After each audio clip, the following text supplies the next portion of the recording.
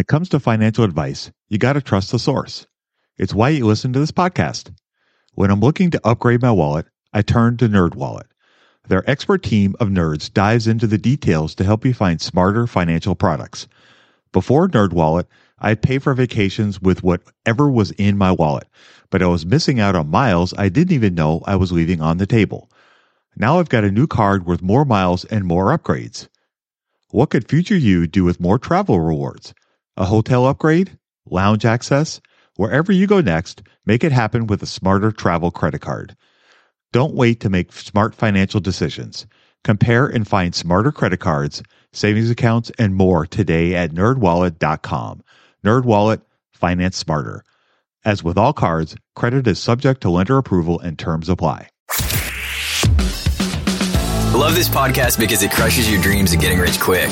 They actually got me into reading stats for anything. You're tuned in to the Investing for Beginners podcast. Led by Andrew Sather and Dave Ahern. Step-by-step premium investing guidance for beginners. Your path to financial freedom starts now. Starts now.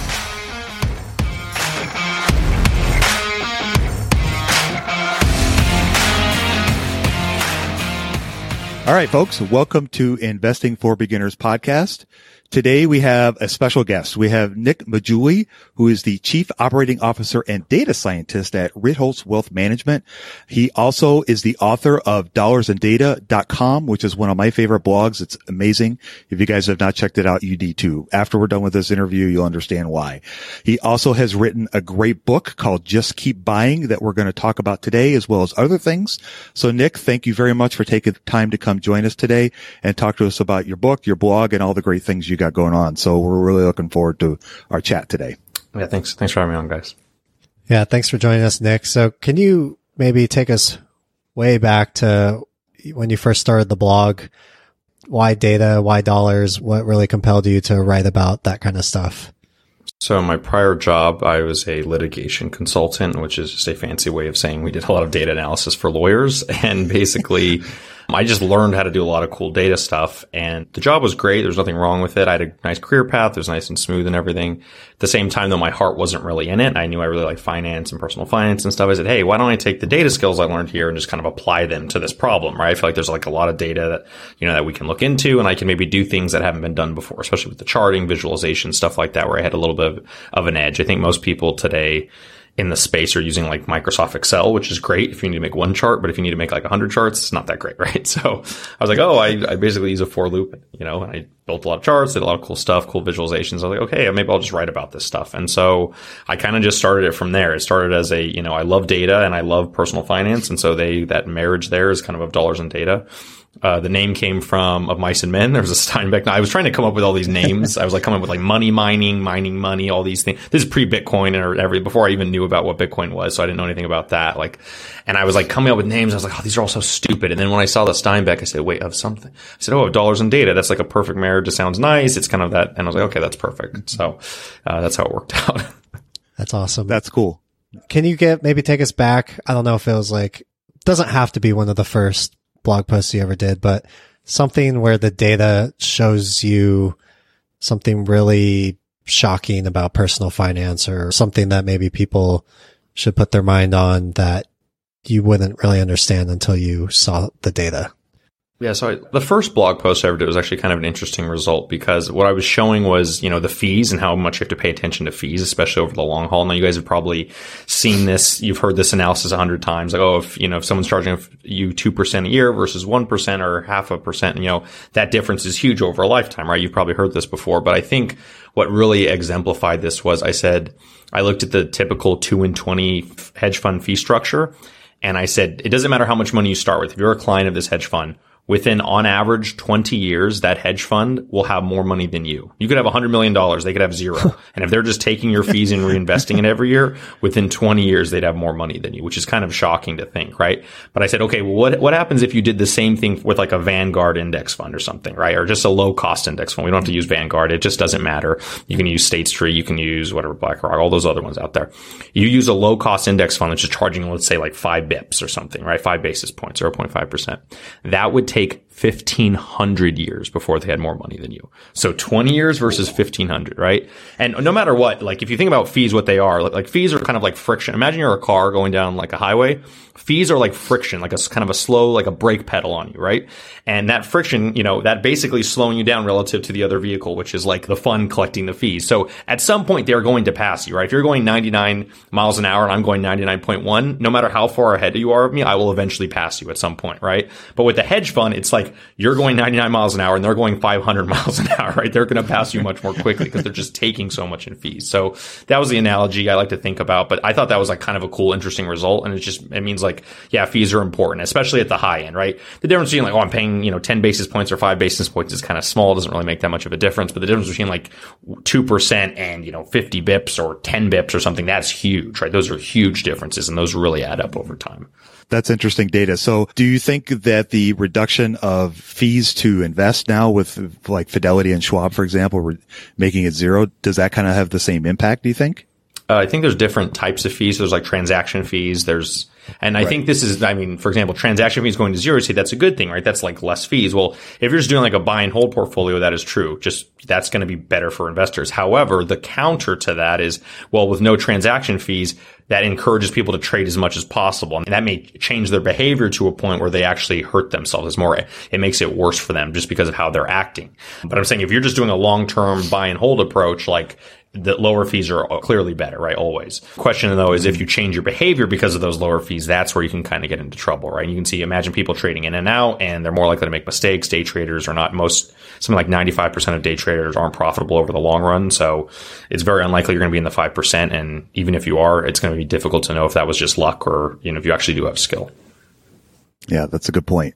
All right. So let's talk about the book and let's talk about savings. So I worked in the banking industry for about 5 years before I got into what we're doing now. And I saw firsthand how little people were actually saving by having to have customers in front of me and seeing, people with literally no money in their accounts. So tell us about saving and like what the crisis is, if there is a crisis, and I guess where do you think we can go from here? I think the thing with saving, the big issue there is, there's basically two schools of thought. First school of thought is like, the reason people can't save money is because they're spending too much, right? Which technically at some point is always true, right? If you had no spending, you could save all your money, right? But it's impossible to have no spending. We need to eat. We need to have shelter. Like you need to spend money, right? So that's the first school is like people are spending too much. The other school is people aren't making enough income, right? And if they had higher incomes, they would be able to save more, right? And that's the school of thought that I support. And that's the school of thought that the data supports, like in a huge way.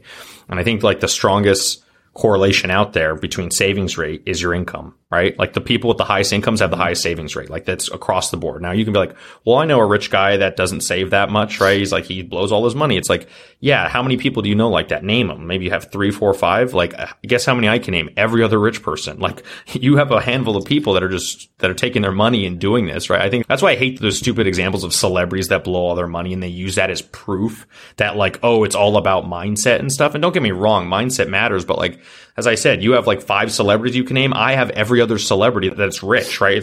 Clearly you're using great examples, but my sample set is much bigger than yours, right? And so I think it's a trick that the financial media plays on people. And it's like, the reason you're poor is because you're spending too much.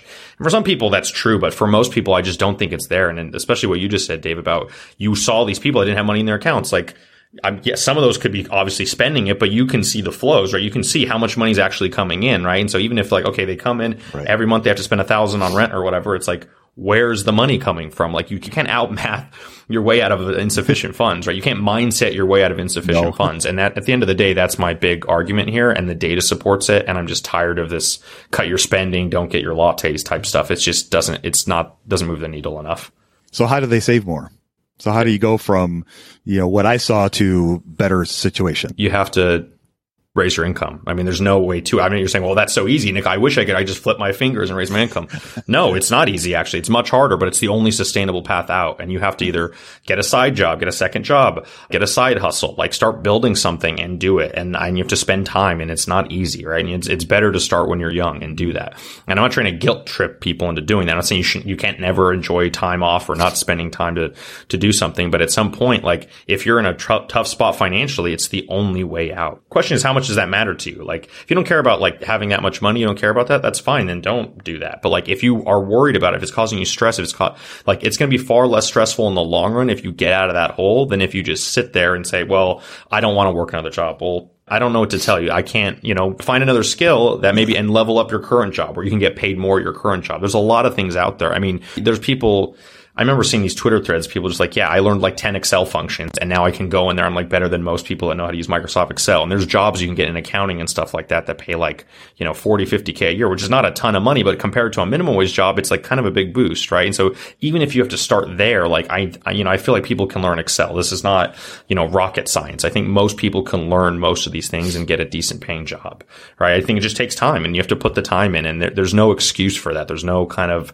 way around that, right? It's like I wrote on the internet for 3 years, made $0, right? And then now my blog's actually making money off advertisements and stuff like that because I said, hey, I can have ads now. But it's one of those things where you have to do that. I had to do 10 hours a week for 3 years for nothing, right? And I'm not saying you need to be doing 10 hours a week. You could be making far more money just even working a minimum wage job, right? But I'm just saying that's an example of something that I just happen to love doing. Just find something you love to do that you could hopefully get paid for. Yeah, I think that's a great resource. So I know that during tax season, for example, I know that H&R Block looks for people to help with filing taxes. Now, you don't necessarily have to be the person filing them, but there are other jobs that you can do there to help with that. So I know that, I think that's a great idea, that trying to help people find other things to do. That's a big reason why I'm here, because that's what I did. I started the same idea. I started, with the blog and started with the podcast, while working in the restaurant business. It wasn't easy sometimes staying up until 2 or 3 in the morning to, edit podcasts or write blog posts, but it was something I loved to do. And, here I am. So it's definitely doable. I love that idea. Yeah. And now with the gig economy, there's so many things, popping up, things you could do on part-time, do on the side. Right? There's tons of stuff out there. And I think that's what's important, is to realize like there are options out there. Right now, it's very difficult because obviously gas prices are going up. And the question is, are the prices of those underlying services going up to match? And hopefully they are. But that's one of those things where like you gotta, just spend time, doing research and looking into what might work for you. Budgeting was always a challenge for me. I struggled to find the best way to keep track of all of my money, not to mention all the time tracking down receipts, cataloging expenses, and trying to figure out what went wrong with my air quote system until Monarch Money. Monarch Money allowed me to easily see what is going on with my finances, helping me get a better handle on my spending, budgets, and more. It's my go-to app every day, more so than my bank, because I can quickly see where I am with my budgets and spending, allowing me to invest more and spend time on the things that I want to do. It's my GPS for money. Monarch is the top-rated all-in-one personal finance app. It gives you a comprehensive view of all of your accounts, investments, transactions, and more. Create custom budgets, set goals, and collaborate with your partner. And now get an extended 30-day free trial when you go to monarchmoney.com/beginners. Unlike other personal finance apps, Monarch's simple, intuitive design makes it so easy to set up, customize, and use. Monarch has built-in features to collaborate with your partner, family, or financial advisor. Invite them to your account at no extra cost, and they'll get their own login info and a joint view of all of your finances. Monarch is the most customizable budgeting app. Change the layout of your dashboard, toggle between light and dark mode, create custom budgets and notifications, set up automatic rules for transactions and notifications, and more. In fact, Monarch Money is one of the first to bring you direct Apple Card, Apple Cash, and savings syncing with the latest iOS 17.4 update. Now you can sync your wallet directly for seamless budgeting. After trying out Monarch for myself, I understand why it's a top-rated personal finance app. And right now, get an extended 30-day free trial when you go to monarchmoney.com/beginners. That's monarchmoney.com/beginners for your extended 30-day free trial. When it comes to financial advice, you got to trust the source. It's why you listen to this podcast. When I'm looking to upgrade my wallet, I turn to NerdWallet. Their expert team of nerds dives into the details to help you find smarter financial products. Before NerdWallet, I'd pay for vacations with whatever was in my wallet, but I was missing out on miles I didn't even know I was leaving on the table. Now I've got a new card worth more miles and more upgrades. What could future you do with more travel rewards? A hotel upgrade? Lounge access? Wherever you go next, make it happen with a smarter travel credit card. Don't wait to make smart financial decisions. Compare and find smarter credit cards, savings accounts, and more today at nerdwallet.com. NerdWallet, finance smarter. As with all cards, credit is subject to lender approval and terms apply. So, Nick, do you have a take between investing, let's kind of stay on this person who feels like they just can't save. Do you have a take on investing versus raising your income? Should people do both? Should they focus on one versus the other? What kind of a mindset do you think needs to go there? Well, of course, I always encourage people to like learn more, learn about investing, things like that. But for someone who's like not, if you can't save money now, like the most important thing is raising your income so you can save money, right? And I think the example I give, and I this is in the first chapter of the book. I think it's the core piece of the book, like understanding the structure of it. And I create something called the Save Invest Continuum. Everyone's on this continuum. And all you have to do is give me 2 numbers from your life. From those 2 numbers, I can then tell you where you are on the continuum and what you should be focusing on, basically. And so the first number is how much could you save in the next year, right? So I'm going to just use a simple example. Let's say you could save $500 a month over the next 12 months. That's $6,000 a year, right? The next question is, okay, how much can your investment portfolio earn you in the next year? Let's say you have, I don't know, 10 grand invested, right? And you can get, let's say, I'm going to just be conservative here and say 5% return, right? So that's 500. So the first number was 6,000. The second number is 500. Obviously 6,000 is much bigger than 500. Therefore, you need to focus on that part, the 6,000, to try and raise that, get that invested, so that the other number goes up over time, right? You imagine if you had $1,000, 10,000, 20, 50, 100. As that second number gets bigger, it's going to, over time, you should see this shift to the point where your investments are earning you more than your income is providing. Now, in the example you provide, Andrew, I'm guessing this person has basically nothing invested, right? And their savings aren't high as it is. Maybe they can save $100 a month, right? In that case, the only thing they should even be spending any time on, I think, is their income, right? Because they could spend all the time in the world on investing. They say, I'm going to put this $100 getting invested. And that's great. I don't think that's a bad thing to do, but it's not going to move the needle like getting a second job or something, right? Because you imagine, this was an example I gave when I was 23. I spent all this time, analyzing my investments, this, that. Should I be 5% bonds, 10% bonds? I was like very neurotic, didn't know exactly what to do with my asset allocation. And I didn't think about this. I only had $1,000 invested at the time. Even a 10% return for me, that's $100, right? Like, even if I could double that, I'm like, I'm going to get a 20% return. I'm so good. It's $100 extra I just earned from spending all these hours doing this. I would have been far better suited to go get a side job or go be a bartender or something and pick up those in 1 week, I can make more than that $100, right? So for a lot of people, all that time you're spending on investing right now, it's not worth anything, especially when you control for the number of hours. You're probably getting paid $2, $3 an hour on like what you could actually earn. Now, obviously, if you have 100,000, a million, whatever invested, then those hours can add up. But for someone that doesn't have a lot of money, it makes almost no sense to be spending that time on investing. It makes almost all the sense, though, to use that time to work and earn money that then you can invest. And then in the future, that, it'll make more sense. It's like, where are you getting the most leverage, right? Which lever is the most powerful for you? If you have very little money invested, that lever is so small, it's useless. You need to use the lever, which is your time, which is going to be able to, earn you more than your investments will. So I know that's a long rant, but I hope that kind of gives you an idea of where people should focus. Yeah, it definitely does. So I guess let's talk about debt. I bet you have some interesting thoughts on debt. I'd like to hear what you think about debt. Yeah, so I think a lot of people in the personal finance space think debt is always bad. And I think there's certain types of debt that can be bad. It depends how they're used. There's a lot of context that matters. I don't think debt is necessarily bad. I think it's how you use it.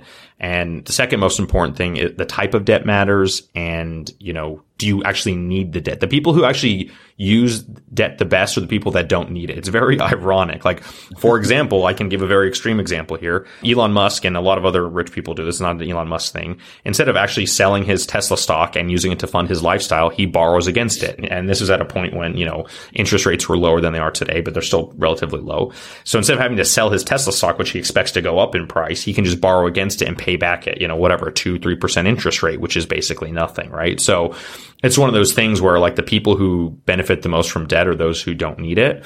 The other thing to keep in mind, I think they've done tons of studies on this, and mortgage debt doesn't tend to bother people psychologically as much as other kinds of debt, like financial debt through credit card or something like that, or even student loan debt. But the main thing to keep in mind there is just that like, you need to know yourself. And like, maybe you're one of those people that don't want any debt. So you don't even want mortgage debt. So you should be a renter. And that's fine. I don't think there's anything wrong with that. You need to know yourself. And so that's kind of what's important. But yeah, I would just kind of look into that and, figure out like, know yourself and then figure out what debt might suit you and then go from there. But yeah, I would try to avoid credit card debt. Obviously there's cases where if you have no money and you need to use it, I recommend you have to do it, right? You need to do it to survive, right?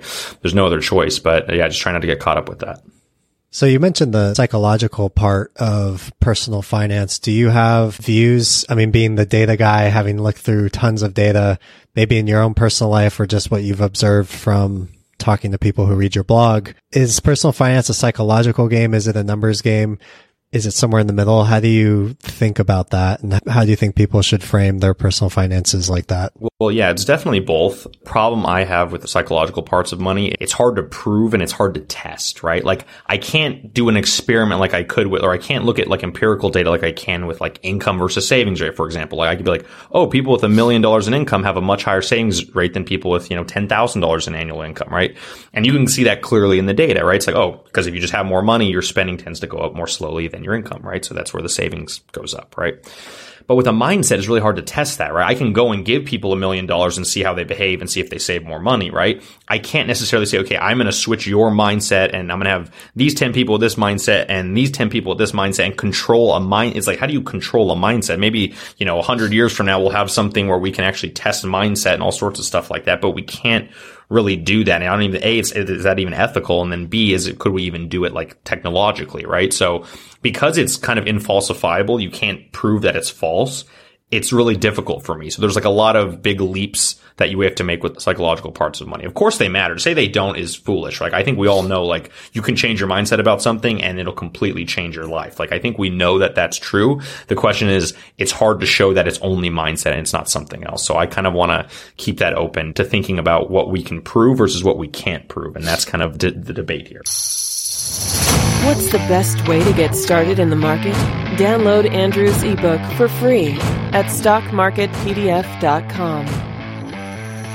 Yeah, it makes a lot of sense. For you personally, do you have things you go kind of against the data because you like the mindset, or do you kind of set your mindset based on the data? Like for yourself personally, with the way you look at personal finances, where do you fit? I think, like, I know I have my biases. Like, I'm kind of biased against real estate as an asset class, not because there's anything wrong with real estate. I know a lot of people have made money in it. I know you can get rich in it. And I do own some through just real estate investment trust, which is just like public, companies that basically own slices of a bunch of different buildings, right? And so I'm just a shareholder of all those basically buildings, and there's like a management company, et cetera. But I don't own personal property, and I haven't because I just think I was in one of those cities that had one of the biggest housing booms and busts in the United States. I was in Riverside, California. If you guys can look that up, that area had one of the worst housing busts during 2008, and both my parents lost their homes during this crisis. So I saw a lot of bad stuff happen, and I'm very biased against real estate. That's an example where my psychology is overriding what I know about data, where I know like, oh, of course, real estate's generally safe asset class, this and that, but I've just seen so much stuff with it that I haven't touched it yet. Now, of course, don't hold me to it 10 years from now, 5 years from now, I could be buying a house, who knows? But it's one of those things where that's an example where just from a personal bias I have. Another one too is sometimes you're just like convenience is more important than maximizing dollars. I think an example of this is something with like rebalancing. So if you have a portfolio, I'm just going to make it very simple, 60% US stock, 40% US bonds. And the question is, well, should you have 60%, where should you have your stocks in like your taxable account and then your bonds in your non-taxable, like your 401k, or how should you like allocate those across your accounts, right? This is called asset location. Where do you put your assets? And the optimal thing to do is put all the high growth assets into your non-taxable, into your 401ks, IRAs and everything, because they grow very quickly. And so you want to avoid all the tax on all that growth. Generally, that's the correct solution.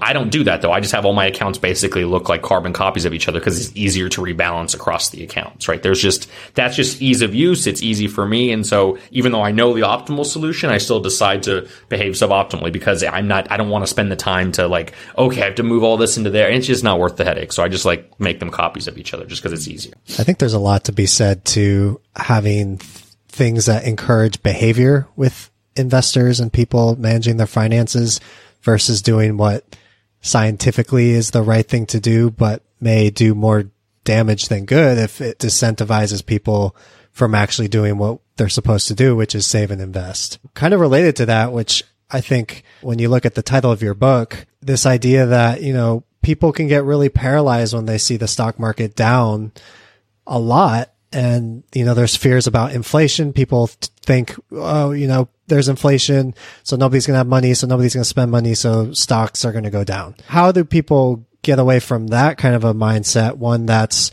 maybe psychologically will hurt your behavior, and instead look at the optimistic part of the stock market, which is, the data says over the long term, it does very well, and we know we should be investing in the stock market.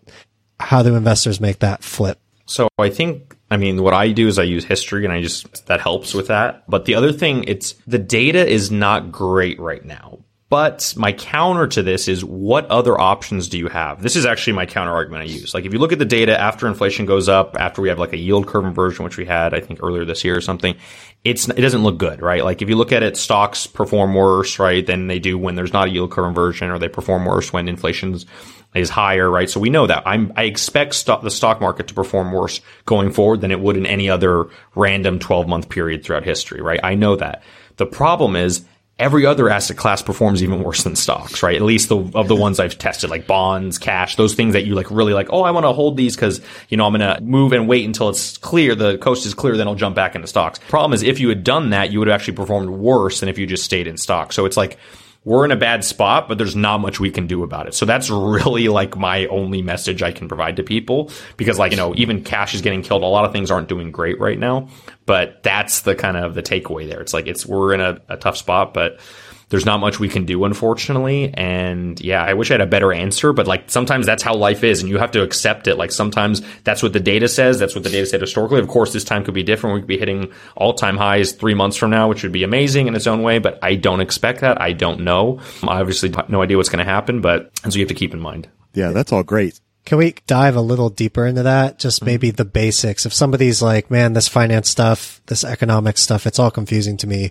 Why would stocks be the best place to be in? And what would be your answer to that? I mean, because you're owning a portion of all of the public businesses in the United States and the earnings they're going to provide into the foreseeable future, right? So you have every person working, every public company working for you. And then if you own a diversified global index fund, you have everyone globally like working for you in some small way, right? Obviously, the percentage of your ownership of their labor is very, very, very, very small. But the point is, it's kind of true, right? If you think about those companies are working to earn a profit, and that profit is eventually either paid to shareholders through a dividend or through a buyback or through just retained earnings that is reinvested in the business. There's different ways this is done, but basically you as the owner, you're getting a benefit from that, right? From that behavior. And so this is an ownership society. This, we live in a capitalist society. People can debate that in its own, but given you're in a capitalist society, right, where, you should own capital. That's the name of the game, right? And just keep buying is about acquiring capital over the long term, right? So I'm just trying to teach people like how this actually works and what it means to own capital. So why is that better generally than being someone who's, you're giving out money, someone's borrowing from you? Why is that generally better? Why is it better than like buying a bond? Because cash tends to be inflated over time, which means the value of it goes down. It doesn't go to zero, but it just slowly decreases, right? We could back in 1910, we could have got a sandwich and a soda for a nickel, right? Or something like that, right? Today, you need to spend like, $6, $7 maybe. It depends where you are, right? But that shows the change in money over time. So because our money supply, because the value of a dollar is dropping consistently over time, the only way to fight back against that is to invest in assets that will ideally grow over time. And that's what, the stocks do, their ownership in businesses, right? So stocks aren't the only thing. You can do that with real estate. You can do it with other income producing assets, such as, if you owned a royalty collection of a bunch of music that people listen to and that's always paying you because they're getting streams and it's being used in movies and stuff like that. There's a lot of ways to do this. I don't think that the stocks are the only game in town, but they're a very easy game. They're a game that's easy for a lot of people to understand, and they historically have done well. And so that's why I recommend them. But figuring out the right mix and what works for you, it's going to be different for every person. Some people will be like, I don't even touch the stock market. I own a bunch of properties, and that's fine because they want to physically see it and touch it, and that's fine. Some people need that. I don't personally need that. Like, I think something like 99% of my net worth is in financial assets. Like, I don't own anything. Even my apartment's furnished. Like, the only thing I own is my mattress and my clothing. Like, I own nothing except financial securities because I believe in them, and I believe in them for the long term and what they will produce for me. So yeah, that's my little rant on income producing assets. Well, that's a good rant. So I guess, what are your thoughts on, like, you see a lot of stuff on social media about buying the dip and how to invest in a crisis. And you can argue whether we're in a crisis, if you want to use the R word or not. How do you think people should kind of, view what's going on right now, and how do they just keep buying? I mean, I think the key here is like, we can just do a little bit of math to show like when the market drops, it needs a bigger gain to get back to even, right? So let me do a very simple example. Let's say the market was valued at, let's say $100 a share, whatever. I'm just using that to make this easy. If it drops to 50, that's a 50% drop, 50% decline. But to get back to 100, to go from 50 to 100, that's a 100% gain, right? So the gain needed to get back to even is larger than the percentage drop, right? So if right now, let's say, so right now the market's down, 20 something percent, you're going to need like a slightly larger than 20, if it goes down 20%, you need like a 25% gain to get back to even. So that means right now, if you just can estimate how long you think it's going to take the market to recover, of course, this is not easy. No one knows the future, all that disclaimers. But let's say you think, hey, 2 years from now, I think we'll be at a new all-time high. That means right now you're looking at roughly 25% return over the next 2 years. You try and annualize that. That's a little bit under 12%. It's probably like 11% a year, something like that, 11.5 maybe, right? The question I have for you is, do you want an 11.5% year return for the next 2 years? If you really believe it's going to hit a new all-time high within 2 years, and there's nothing saying it will, but if you believe that is true, then by you not buying stocks today, you're basically saying, so if you do believe it's going to take 2 years and you're not buying, you're saying you don't want 11.5% return, which is higher than the historical average for the record. So like, that's the way to think about it. And I think what was really cool was, not cool, but like it was interesting, the math, how it worked out during COVID. We were down 33%, which is a 50% gain to get back to even. I asked people on Twitter, how long do you think it's going to take until we kind of recover and hit a new all-time high? And the median estimate was somewhere between 2 and 3 years. So let's just say 3 years to make the math a little bit easier. 50 divided by 3. That's not exactly how you do the math. You have to actually compound it, but I'm going to linearly just divide just because it makes it simpler. You're looking at like 16% a year, and that's way above the historical average of like 10%, right? So it's like, everyone, even if you said 3-year recovery time, you should have been buying like mad because like in 3 years, you're like, it'll be back to even, right? I'm looking at a 16% return from here.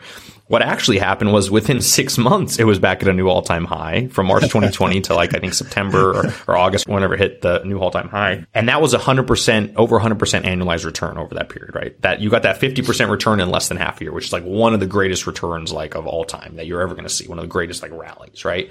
And so when you think about that, that's like I obviously had no clue that was going to happen, but you think about the math there and you think about, okay, what's happening right now? We're down 20%. Like even if it takes 5 years to get back to even, 5 years is a long time. You're still looking at a 5% return here, which is not great. It's below average, but where else are you going to get 5% a year right now? Do you have something else? Can you name something else that can give you? No bond can do that. Cash is losing as of right now 9% a year. I'm not saying it's going to do that forever, but you see my point, right? Like, where else are you going to get 5% a year right now? There's no place I know. So like, that's why wouldn't you be buying? That's my counter. You're like, oh, because it can go down more. Okay, then buy more. If it goes down forever, what does it matter anyways? Like, if it all goes to like, the stock market goes to zero, we're going to be guns, canned goods, gold, whatever, different banded tribes. I mean, how much do you want to make fire? Maybe buy a survival kit. I don't know. Like you see the analogy. It's really just a call option on the upside. It's just a really upside option. I can't really look at this and say like, I can't think of a downside scenario except Armageddon. And in that case, it doesn't matter if I had bought or what I had done anyways. Right. So. Right. I find it funny that you did a great example of the 2020 little mini bear market we had, where literally, if you put yourself back in that time frame, it did look like the world was ending. Like, I don't know how businesses were even expected to function and survive when everybody's locked up at home. And now you fast forward 2 years, I don't see anything nearly as scary as that on the horizon personally. And yet, investors don't want to buy this dip either.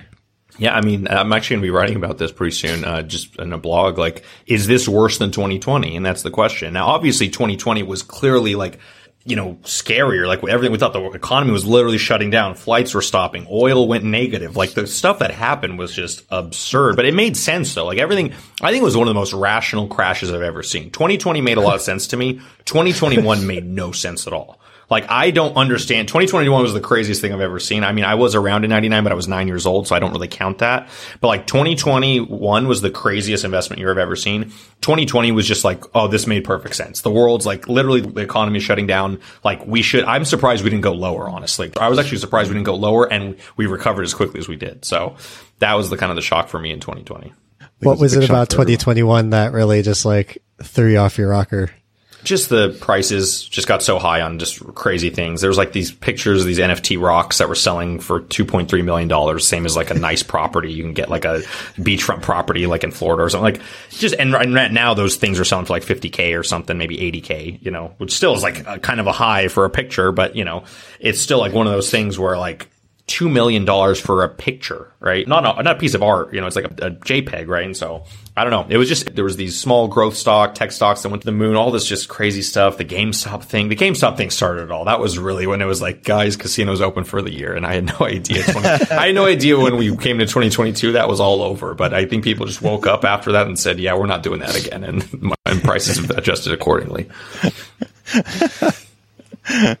It's funny, just to kind of hit on that a little more. It's funny how living through that time period, it was never necessarily clear that was, I don't want to call it like the top or a peak, but that there was something really different about that time period. But that's kind of the thing about history, right? Is when you look back, you can kind of make these conclusions after the fact. And so if we're able to make conclusions about 2020, 2021, obviously you don't have a crystal ball, but I'm guessing I know what the answer to this question is. But if you look back at 2022, are you going to wish you bought stocks?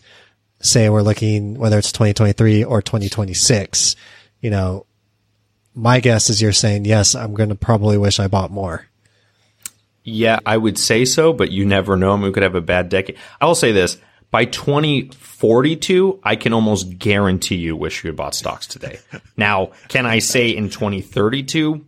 Highly likely, but still, who knows? I mean, we could still be below there in, 10 years. It's possible. It's happened before. So to say it's never happened, but by 2042, I'm very convinced that I will be like, yes, I should have been loading up more. Why didn't I? But the question is, how long until then? It's crazy. I have to wait 20 years. Are you kidding me? I have to live in the real time. I can't wait 20 years, right? But that's how the game works, right? You're trying to do this to earn some extra money. That's how it works. So yeah, that's really great wisdom there. Yeah, it is. So if you got a friend that's kind of on the ledge, how could you talk them off the ledge to get them to start investing in the stock market today with all the craziness we've experienced over the last couple of years? How do you get them to take the step to start? Just start putting money away and I would say don't look at it. That's probably the best thing to do. For example, I set my sister up with her 401k and I said, her name's Kelly. I said, Kelly, they're just going to take, this amount of money out of your paycheck. You're not going to see it. You'll never know. And now she has over 5 figures and it's been a couple years just from saving. She doesn't even, she's like, how did I get that much? I was like, that's how it worked, Kelly. You don't even look at it. We weren't monitoring it. I just said, I said, how much do you think you have in there? Right. She's like, I don't know, like, $2,000. I'm like, no, it's this much. She was like, what? I was like, that's exactly how it worked. And not like the market did incredibly well. It did decently well, for in 2021, but like still, it's one of those things where that's what happens. Even with the current crash, she's still like done decently well just from saving a little bit every month for the last couple of years. And so it's one of those things where if you're worried about that, I think the more important thing for most people who are starting, yes, get started. That's important. But really, like your true, like financial, like the big financial levers are going to be your income. And people don't talk about that enough. I'm an investing person. I know investing inside out. It's like really the thing I really care about. And I love more and really passionate about far more than the personal finance side. But I know at the end of the day, income's the real lever for most people. And it's how you get started so you can start getting into investing, right? I'm going to be very honest. I was very privileged that I went to a good university, and as a result of that, I got a very high paying job. So I could save a lot pretty early, right? And so I'm one of those people who I've been able to save a lot, not because I had good financial discipline or because I made a budget. No, it's just I just had more income. And that's the truth. And most people won't talk about that. The financial media refuses to talk about it. But I will say like, hey, I was privileged because of this. And that's why I made it very easy. I've never made a budget in my life. I've never had to think about that. Obviously, I'm not out there being extravagant, doing like, flying first class all the time or, getting bottle service every night at the club or anything. I'm not doing anything like that or buying super fancy watches and things like that. Like I've been very, mellow in my consumerism, but at the same time, like I do know that like that's what matters is like I didn't have to create a budget. I had high income. And that's the important piece to remember. Yeah, that's great advice. So I guess we've kind of danced around this. Can we talk about dollar cost averaging? I know this is one of Andrew's favorite subjects, and you wrote this fantastic blog post recently about it. Mm-hmm. And I want to give you an opportunity to pound the table a little bit about dollar cost averaging because I think it relates to 401ks and what you were just talking about with your sister. Yeah, so I want to say this because this is a big confusion in the community. There are 2 definitions for dollar cost averaging, which mean very different things. And the first one, which is the original one, I think Ben Graham called it dollar cost averaging. It's just buying over time, like as soon as you have money. Like, so you get money, you get paid in your 401k, you put, obviously you take your money home, but some of that money goes into your 401k and you invest right as you get paid, right? You're buying as soon as you have the funds available. That is the first term of dollar cost averaging. That's what Just Keep Buying is about. That's the one I support. The second definition, which is used, is if you have a large sum of money. Let's say you sold a business and you have $100,000, or you got an inheritance from someone, right? And you have $100,000 and you don't want to put it all into the market right now. So you're going to slowly average into the market. That is also called dollar cost averaging.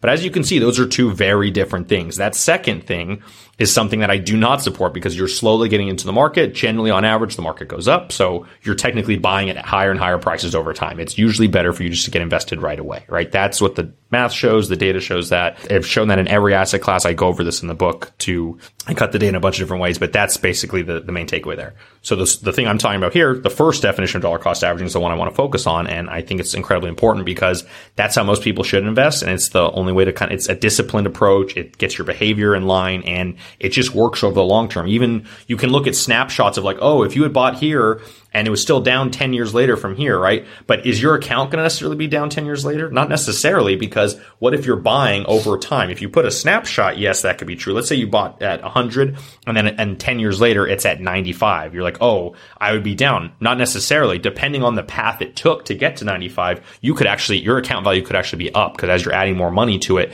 you could have actually earned more than what you put in. So that's what matters. It's like the path is what's important, and generally the path is upward and to the right. So that's the long story short, because, declines are quick and swift. So usually you have that quick thing happen, and then after that, they usually kind of recover in some fashion. So I hear this almost like, to me, it's like a distortion of the idea, but you hear it in the crypto worlds where you're just averaging down. So what's the difference between averaging down in something like crypto versus dollar cost averaging in the stock market? Here's where we're getting into income producing assets versus non-income producing assets, right? Like, I would argue averaging down in crypto, or averaging down in buying like art or wine or something where there's no intrinsic income associated with those assets, that's only based on what other people are going to pay for it, right? And so if in the future someone is not willing to pay more for that crypto, you are buying an asset that may never go up in price again, right? That's the issue. The difference is, I believe generally that stocks and businesses and things like that. I mean, of course, not every business is going to go up forever. No, a lot of businesses go under. In fact, most businesses will go extinct. The half-life in the U.S. stock market is about 10 years. Half of the companies will either get acquired, merged, go to zero, bankrupt, whatever, within 10 years. That's like the half-life. There's a great book on this called Scale by Geoffrey West. I recommend it. So Scale. But the key to this is, if you're diversified and you own the whole pie, the winners tend to outperform the losers, and so you make money. And that's all we're doing as diversified investors, right? I'm not trying to pick which one's going to be the winner, which one's going to be the loser. That's very difficult. I just own the whole basket, and on average, as long as there's enough winners, more winners than losers, then you make money. And that's how the stock market returns, 8 to 10% a year. The U.S. stock market returns 8 to 10% a year. So what I would say for those people in crypto, they're averaging down.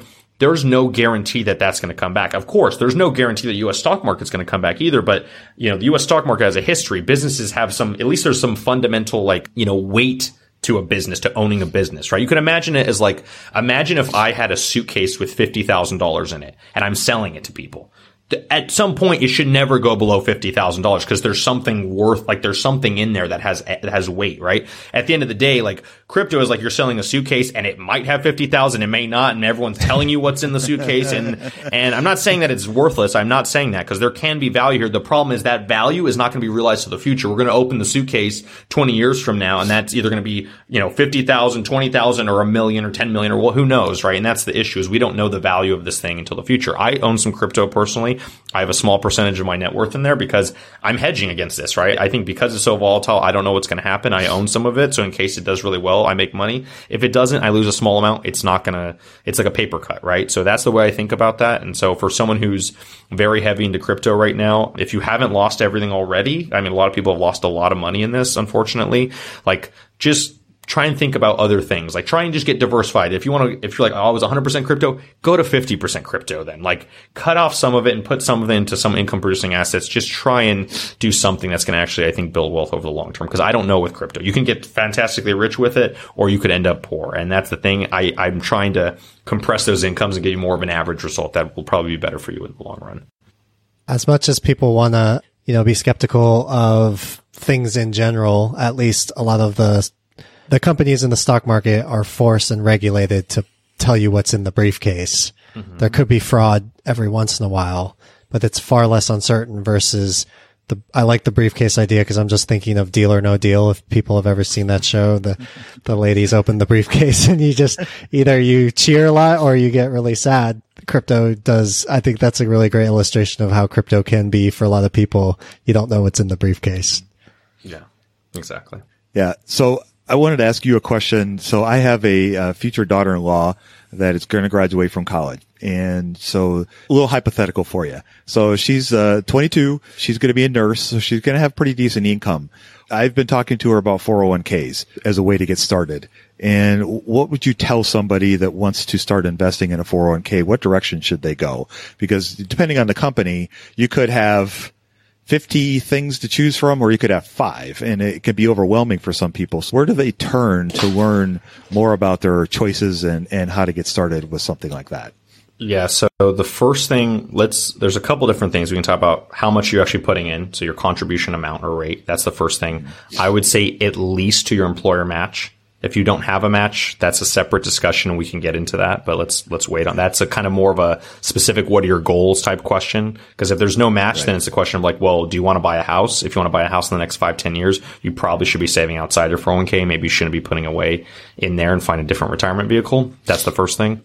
The second question is, okay, well, you're saying if there's 5 versus 50, the next filter I use is cost. Look at the fees, right? Because if there's 50, I guarantee you there's going to be some in there that are 1-2% annual fee, which is high. And I'm hoping, there's no guarantee, there's going to be some in there with a fee of like, 20, 30 basis points, 0.2%, 0.3%, or lower, ideally lower, right? And if you have a good plan, you'll have ones that are low, right? So it's a question of finding where.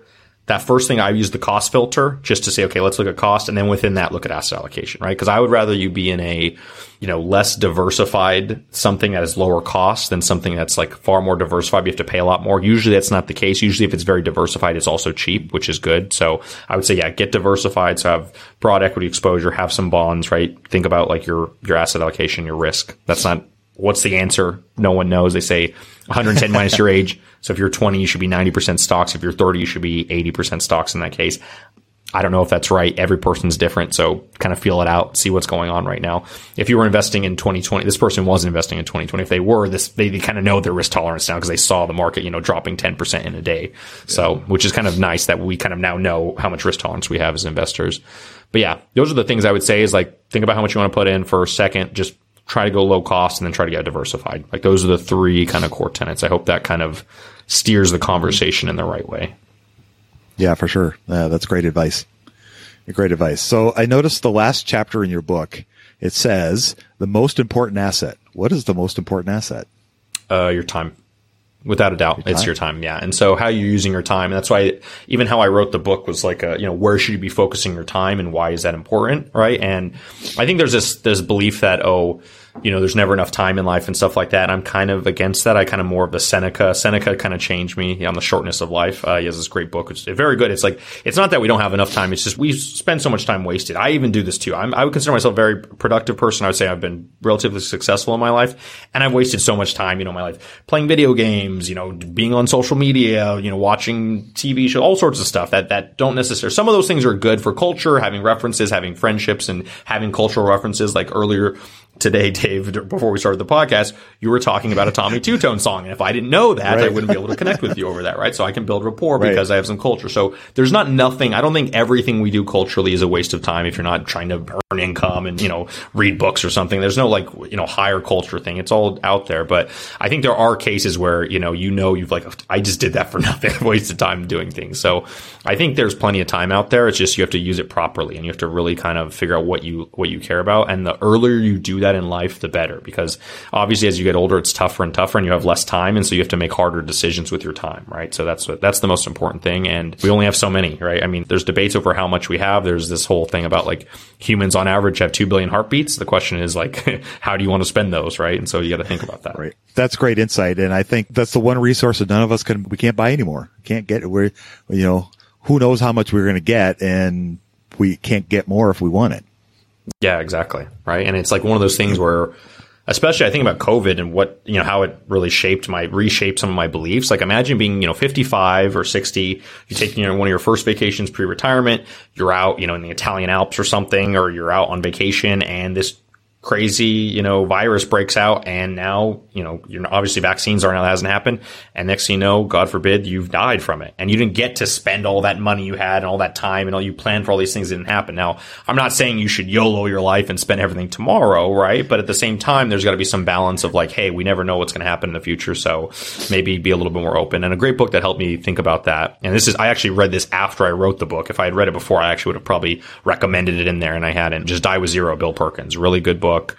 I recommend it for people like who are starting to like think about those types of decisions. Especially it'll be more useful for people who are getting older, right? Someone who's like 20 years old, that's not really so important. It can be helpful, but for someone who's older is thinking about like how you want to spend your time last half of your life, let's say, versus the first half, I think Die with Zero is a great book to kind of reframe how you think about money. Cool. Well, I'm in that category as the oldest person in the room, so that would be appropriate for me.